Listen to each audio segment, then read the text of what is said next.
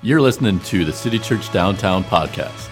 Now here's Doug Robbins. Well, good morning. How are we doing today, City Church? Pretty good. Good to see you. Yeah, we're celebrating our moms and love our moms. And I want to say thank you guys to those of you who have reached out to my family this week. We had a loss in the family. My father-in-law passed away this past week, and I'm just so grateful for you, the City Church family that's loved my family so much during this very difficult week with your love and prayers. And so, again, thank you guys. We love you. And before we get into the Word and study of the Bible today, why don't we bow for prayer and ask God to help us. Father, I want to thank you for our church family who's ministered to me and my family very much this past week. And we love our parents, and thank you for them. And I thank you for Pop and the way that he set an example as a godly man and a godly father. And we thank you for our parents, Lord, and particularly today, our mothers. And we want to hug them just a little tighter, knowing that every day we get with them is a gift. Because someday they will not be here. And we're grateful for the precious time we get to enjoy them. And we pray these things in the name of Jesus and for his sake. Everyone said, amen.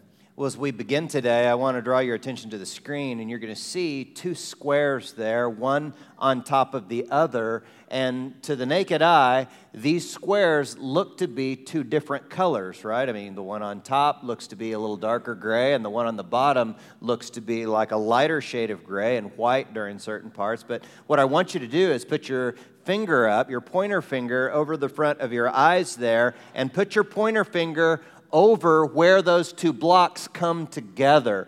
Some of you might need to use two fingers there, and when you do that, your eyes will adjust, and you'll see that the two blocks are actually the same color. Are some of you seeing it? And some of you who are not seeing it, I had a staff member couldn't see it this past week, that the blocks are actually the same colors. And what you can do is you can find this object online. You can cut, copy, and paste a square of one of these squares and drag it down to the other, and you'll see that literally these two squares are the same color. This is an optical illusion where images are perceived in a manner that differs from objective reality. And this doesn't just happen with optical illusions, but this happens in our spiritual lives as well. And we call it self-deception. When we believe in an alternate reality that does not align with objective reality.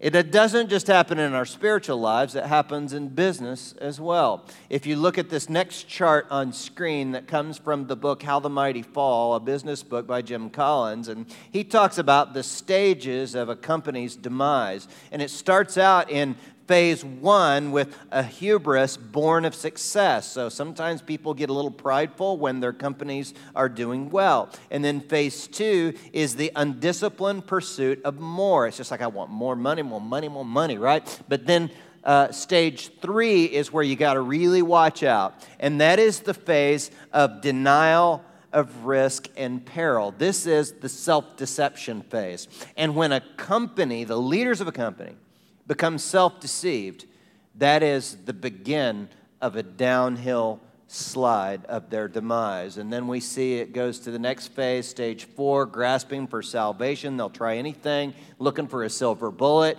Then stage five, capitulation to irrelevance or death. And that chart came true in the company Circuit City. How many of you remember Circuit City back in the electronics store? Okay, well, Circuit City and Best Buy were competitors back in the early 2000s. And so if you were going to buy a stereo or some type of electronic, you would shop those two. You would compare and contrast pricing there. But what happened is that the shareholders of Circuit City started seeing that the market was changing. And they went to the leaders of the company who held up past earnings reports, and their pride and self-deception blinded them from seeing what was taking place. And so in 2009, the company went bankrupt and they closed stores all over this country because they were self-deceived. Best Buy won the day. And this story tells us the truth that Jeremiah mentioned many years ago in the Bible in Jeremiah chapter 17, verse 9. Look at it with me. It says, the human heart is most deceitful of all things and is desperately wicked. Who really knows how bad it is? So I'm not saying here that you're bad people, but I am saying the Bible teaches us that our human hearts have this propensity to deceive us.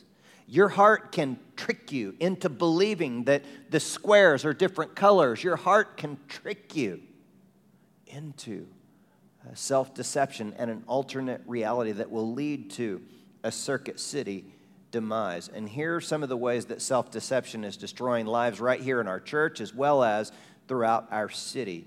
Have you ever met someone who's in the midst of an adulterous affair? They're in a relationship with someone outside their marriage, and they say, well, this other person that I'm not married to is my soulmate. See? No, you're Circuit City right now, and it's leading to your demise.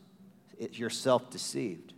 Someone else says, well, I want to get more stuff that I cannot afford, and I'm just going to make that monthly payment. But then it ends up being this excessive credit card debt, and you're in a Circuit City situation. You're self-deceived, and you've got to live within your means.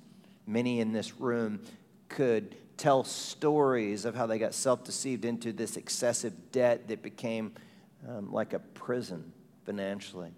Then there's this other person. Have you ever met the person that has got relational tension all the time? I mean, they're always got drama with the family and drama with people at work, but it's never their fault. It's always someone else. They just don't understand me. No.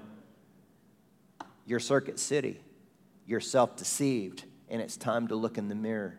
And then there are those of us that are trying to live by the biblical principles of sexuality, right? You're trying to reserve sex for marriage like the Bible intends, and you deceive yourself into thinking, well, you know what? I probably just should try it before I buy it. And that way I'll just move him in or move her into my apartment, and I'll be able to make it through without succumbing to that temptation. No, Circuit City, dude. Self-deceived right there. And then there's those that say, I can expose myself to these pornographic images over time. I mean, after all, I'm just looking. No, you're Circuit City. You're self-deceived. And then there's James Harden, who thought he was going to shoot a three-point shot to beat the Spurs in Game 5 of the series there. Yep. You're self-deceived, James. In fact, you've inspired a new NBA logo that we'll show you on the screen there. And I'm having so much fun, I just want to show you one more. Go ahead and put the next one up, Stephanie, there. Yeah, so I'm having fun. Sorry, Rockets fans, we still love you too. But you know why I know so much about self-deception? Is because years ago, my life was in a Circuit City condition. In fact, during that time, I believed in an alternate reality that almost cost me my marriage and took me out of the ministry for a time and disappointed many hundreds of people.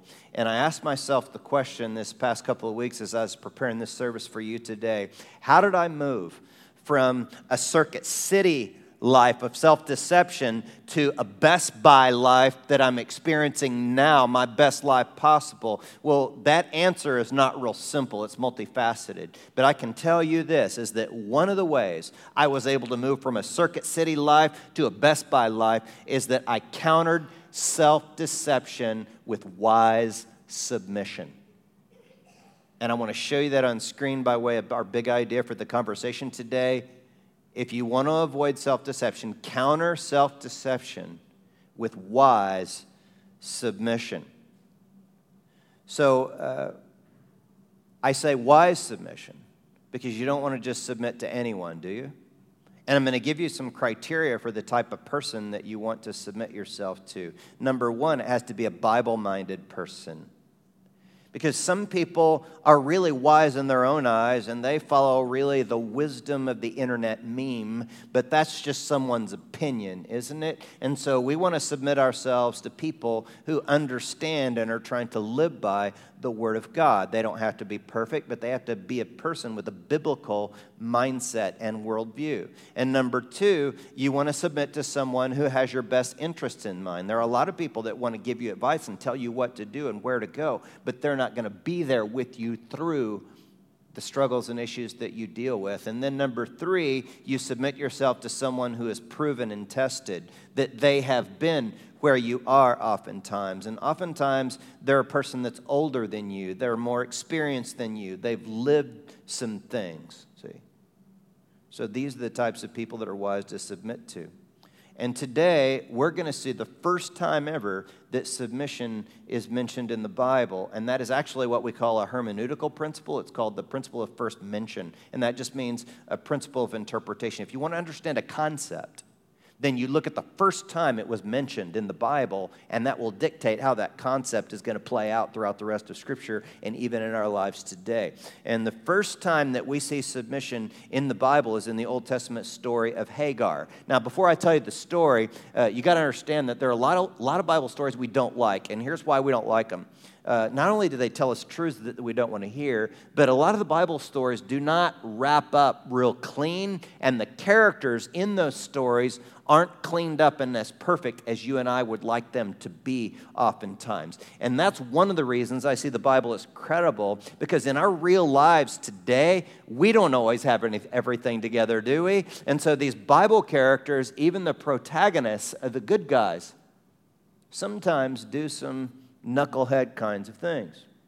So, this story today is about Hagar and three characters, and I'm going to need some volunteers to help me tell my story. And so if you know me right now, you're in a dangerous position. So Malcolm, could you come down here and be one of my volunteers here? Malcolm, just stand like right here. And Genevieve and Shannon, could you guys come down here and help me out here? So you got, Malcolm, you just stand right here. And one of you girls stand right next to Malcolm there. No, on the other side there, between so right in the middle there, Shannon. There you go. Okay, so they're going to represent our characters in the Bible today. And my friend Malcolm here is going to represent Abraham, okay? Abraham was the great father of the faith in the Bible. And then Shannon is going to represent his wife, Sarah. Okay, so would you guys mind to kind of lock arms just for a minute? Because in the story, you're married. And then this is going to be Hagar. Hagar, named after a pair of slacks, you know. And she is she's the maid working for Sarah here, see. So remember I told you that in real life they're sisters, okay? So there's not going to be any working for, Sarah in real life. But anyways, in real life, these are all three great human beings. But in the story, remember, they're imperfect. And so let me tell you some of their imperfections here. Abraham here, who's father of the faith, right? Father Abraham, you know what he did one time? He gave his wife over to a dude named Abimelech, because he was trying to save his own hide. He literally pimped out his wife. I mean, this is Father Abraham right here. But Sarah, don't get too uppity about it, okay? Because Sarah did something kind of weird too. You know what she did? She was dealing with infertility problems, and she wanted a baby so bad, she actually gave her maid, her employee, to Abraham to have a kid. How would that go? Right? How does that go? That doesn't complicate matters, does it? Okay, well, Hagar, don't get too snippy there or judgmental, because once Hagar had the child, then she thought she was better than her boss who couldn't have children. And she started getting snippy with her boss. And you know what happened after she started getting snippy? Her boss started getting snippy back, and Hagar felt like she had to leave. So Hagar, would you walk 10 paces that way? And now Hagar's in a situation where she's a single mother. She's got this child. They don't have any food. It's brutally hot outside. They're about to die of starvation. She's wondering, God, what do you want me to do? Well, let's look at the scriptures and see what God says to her. In Genesis chapter 16, verse 9, the angel of the Lord said to her, return to your mistress and what? Submit to her authority. Then he added, I will give you more descendants than you can count. And so Hagar, if you wouldn't mind to come back over here, back with your boss here in Sarah. Hagar submitted to her boss, even though she wasn't getting along with her boss, and God blessed her with a strong son, which is what every woman in that day wanted. Now, remember I said the Bible stories aren't always perfect like we would like. Her son was a little bit hard to get along with, but still, God blessed her with a son, a strong son, which is what every woman in that day wanted. God blessed her and showed her a new way of freedom. Would you guys thank my volunteers for helping tell the story today? You guys can be seated. So now when we fast forward to the New Testament of the Bible, we see this concept of submission again in Ephesians chapter 5, verse 21. It says, submit to one another out of reverence for Christ. Now that word submit there is hupotasso, which is like a military term. It means to rank under another person.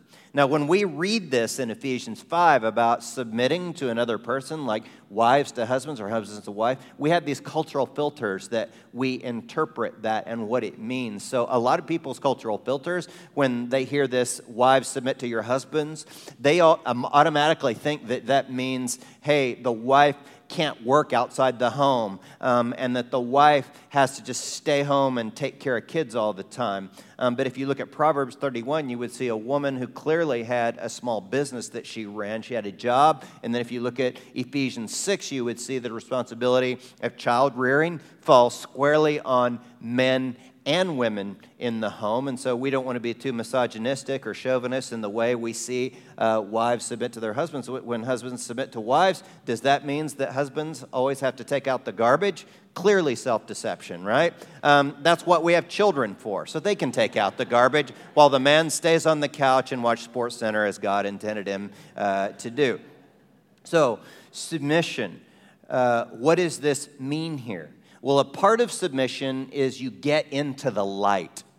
You get into the light, you live in the light, and you don't have secrets here. So for husbands and wives, it means you submit access to cell phones, bank accounts, social networking sites, all email accounts, so that there's nothing to hide. See? There's no reason to hide anything.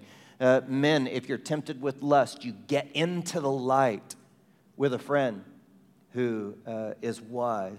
Ladies, if you're starting to have romantic feelings for a guy at work that is not your husband, you quickly get into the light so that it doesn't mean the demise of your marriage.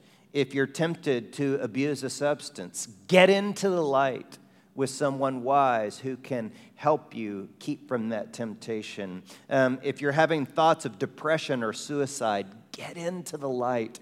The reason that some of you are in a cloud of darkness is because there's not light of relationship in your life of someone else who knows about your depression. And some of you are having suicidal thoughts, and what's going through your mind today is, well, there's no one that cares about me anyway. There's no one that even cares if I'm not here. But I want to show you today that that is not true. Let me show you in this way. If you are a Bible-following Christ follower, and today you would be willing to listen to someone and pray with someone who feels suicidal today, just raise your hand. Just raise your hand. Okay, those of you, keep your hands up for a minute, even in the back room back there. And if you're struggling with suicidal thoughts or depression, I want you to look all over this room. There are people all over this room that love you, that care about you, and would be willing to pray with you and minister to you. And they don't think they know it all, and they struggle too, but they would be willing to be there for you. You can put your hands down. Look, do not believe the lie that there's no one here for you. And you can go to someone and bring these feelings and thoughts into the light. Now, you got to understand that submission does not mean you're being a doormat. See, there are times when you should absolutely not submit. Do not submit when you're being abused or physically harmed, or when a manager at work tries to get you to disobey a biblical mandate just to close a deal or to make more money. And we all know that when we hear the word submit, it's almost like a dirty word. I mean, we don't like that word, and you know why? because we're Americans, and America was founded on revolution, right? So we love the wisdom of the Beastie Boys, right? When they say, you gotta fight for your right to... Yeah, you know you're in the right church. See? If you don't know, you're like, what was that all about? Who are the Beastie Boys, okay? Just Google it, man. Just, Google it and you'll find out. Another reason we don't like to submit is because we've seen gullible people taken advantage of by politicians or by our government who's so polarized us, many of them. They've created an environment of intolerant partisanship where we can't even hardly have civil conversations with people who disagree with us politically.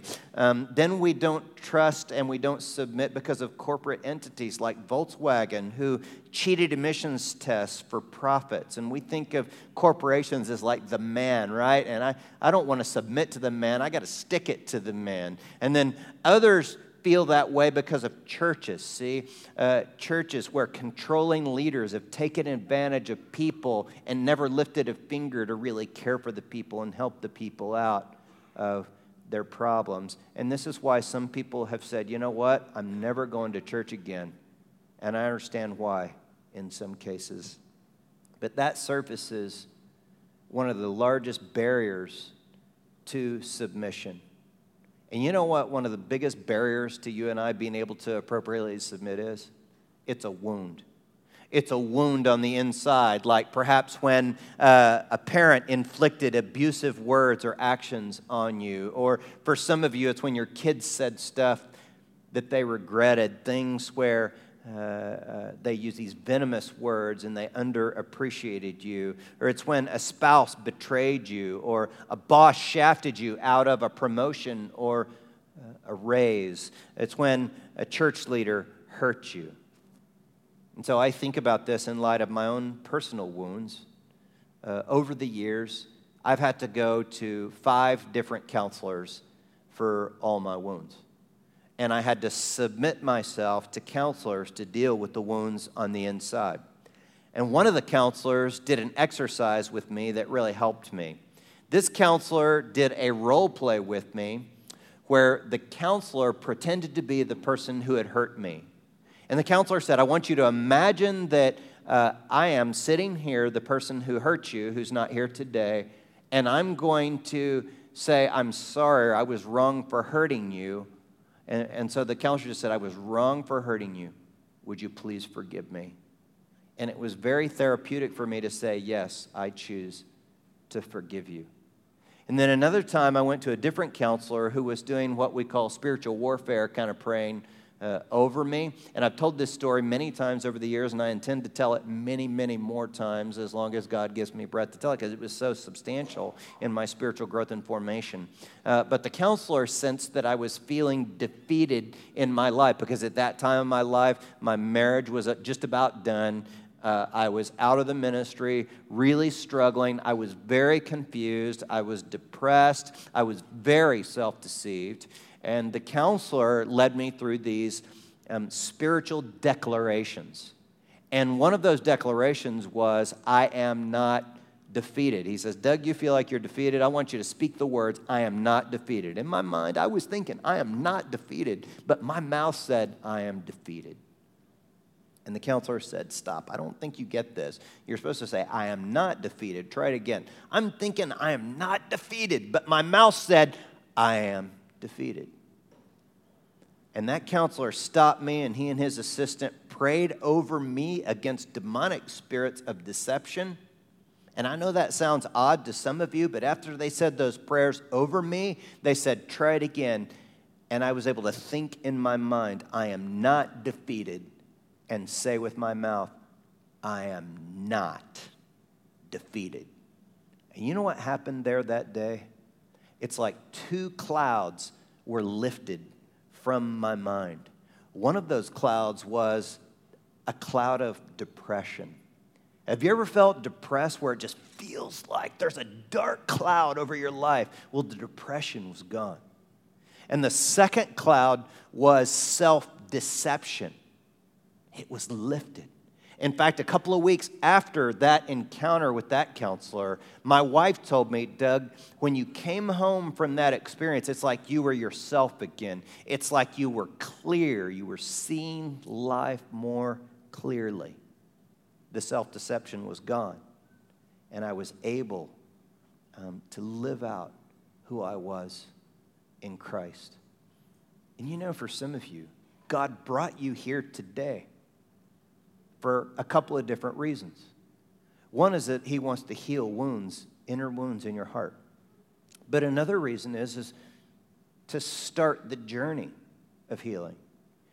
And to start a relationship with Christ, you just simply believe that when Jesus Christ died on the cross, he died there to take the penalty for your sins. In fact, the Bible says, by his stripes, we're healed. See?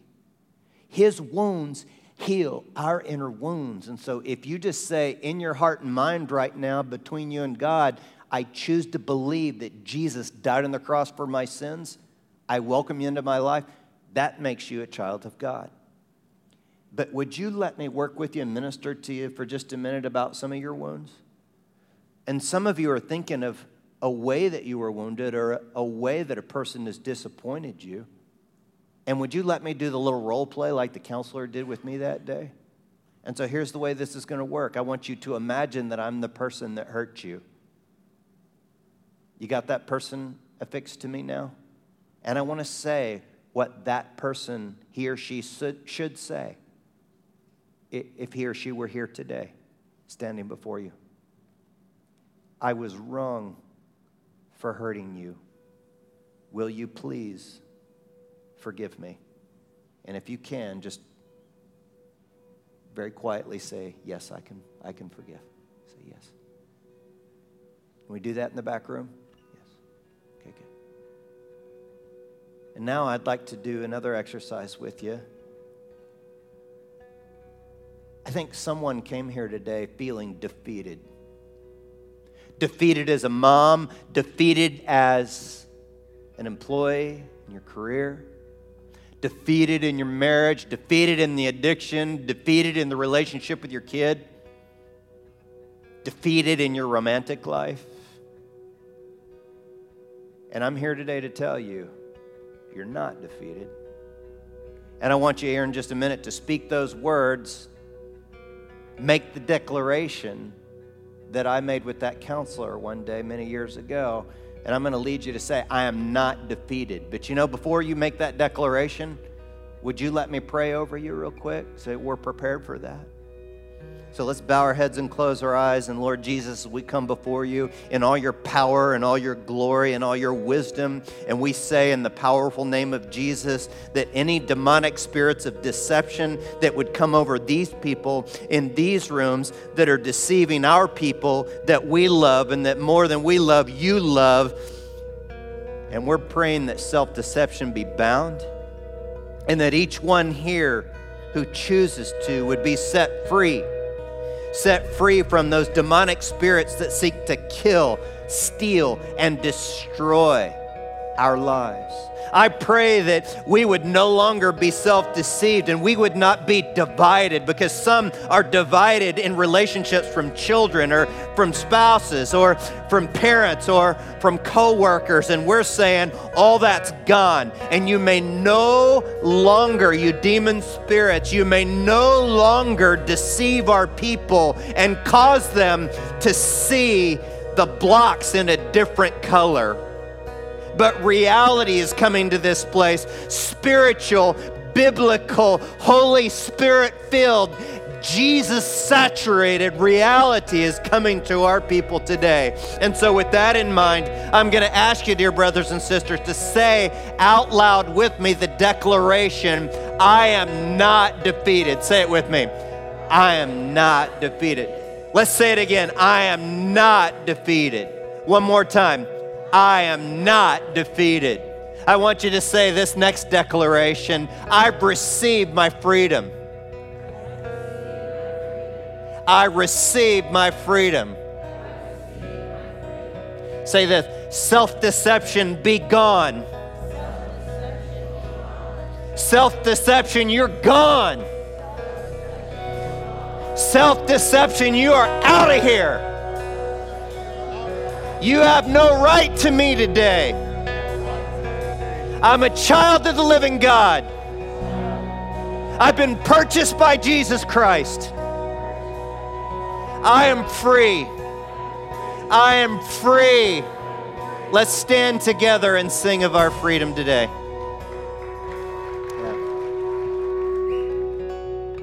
Lord, we thank you for the freedom that you're bringing all over this room, and we long to live our Best Buy lives of freedom and connection with you and others, and joy and peace. And we thank you for it.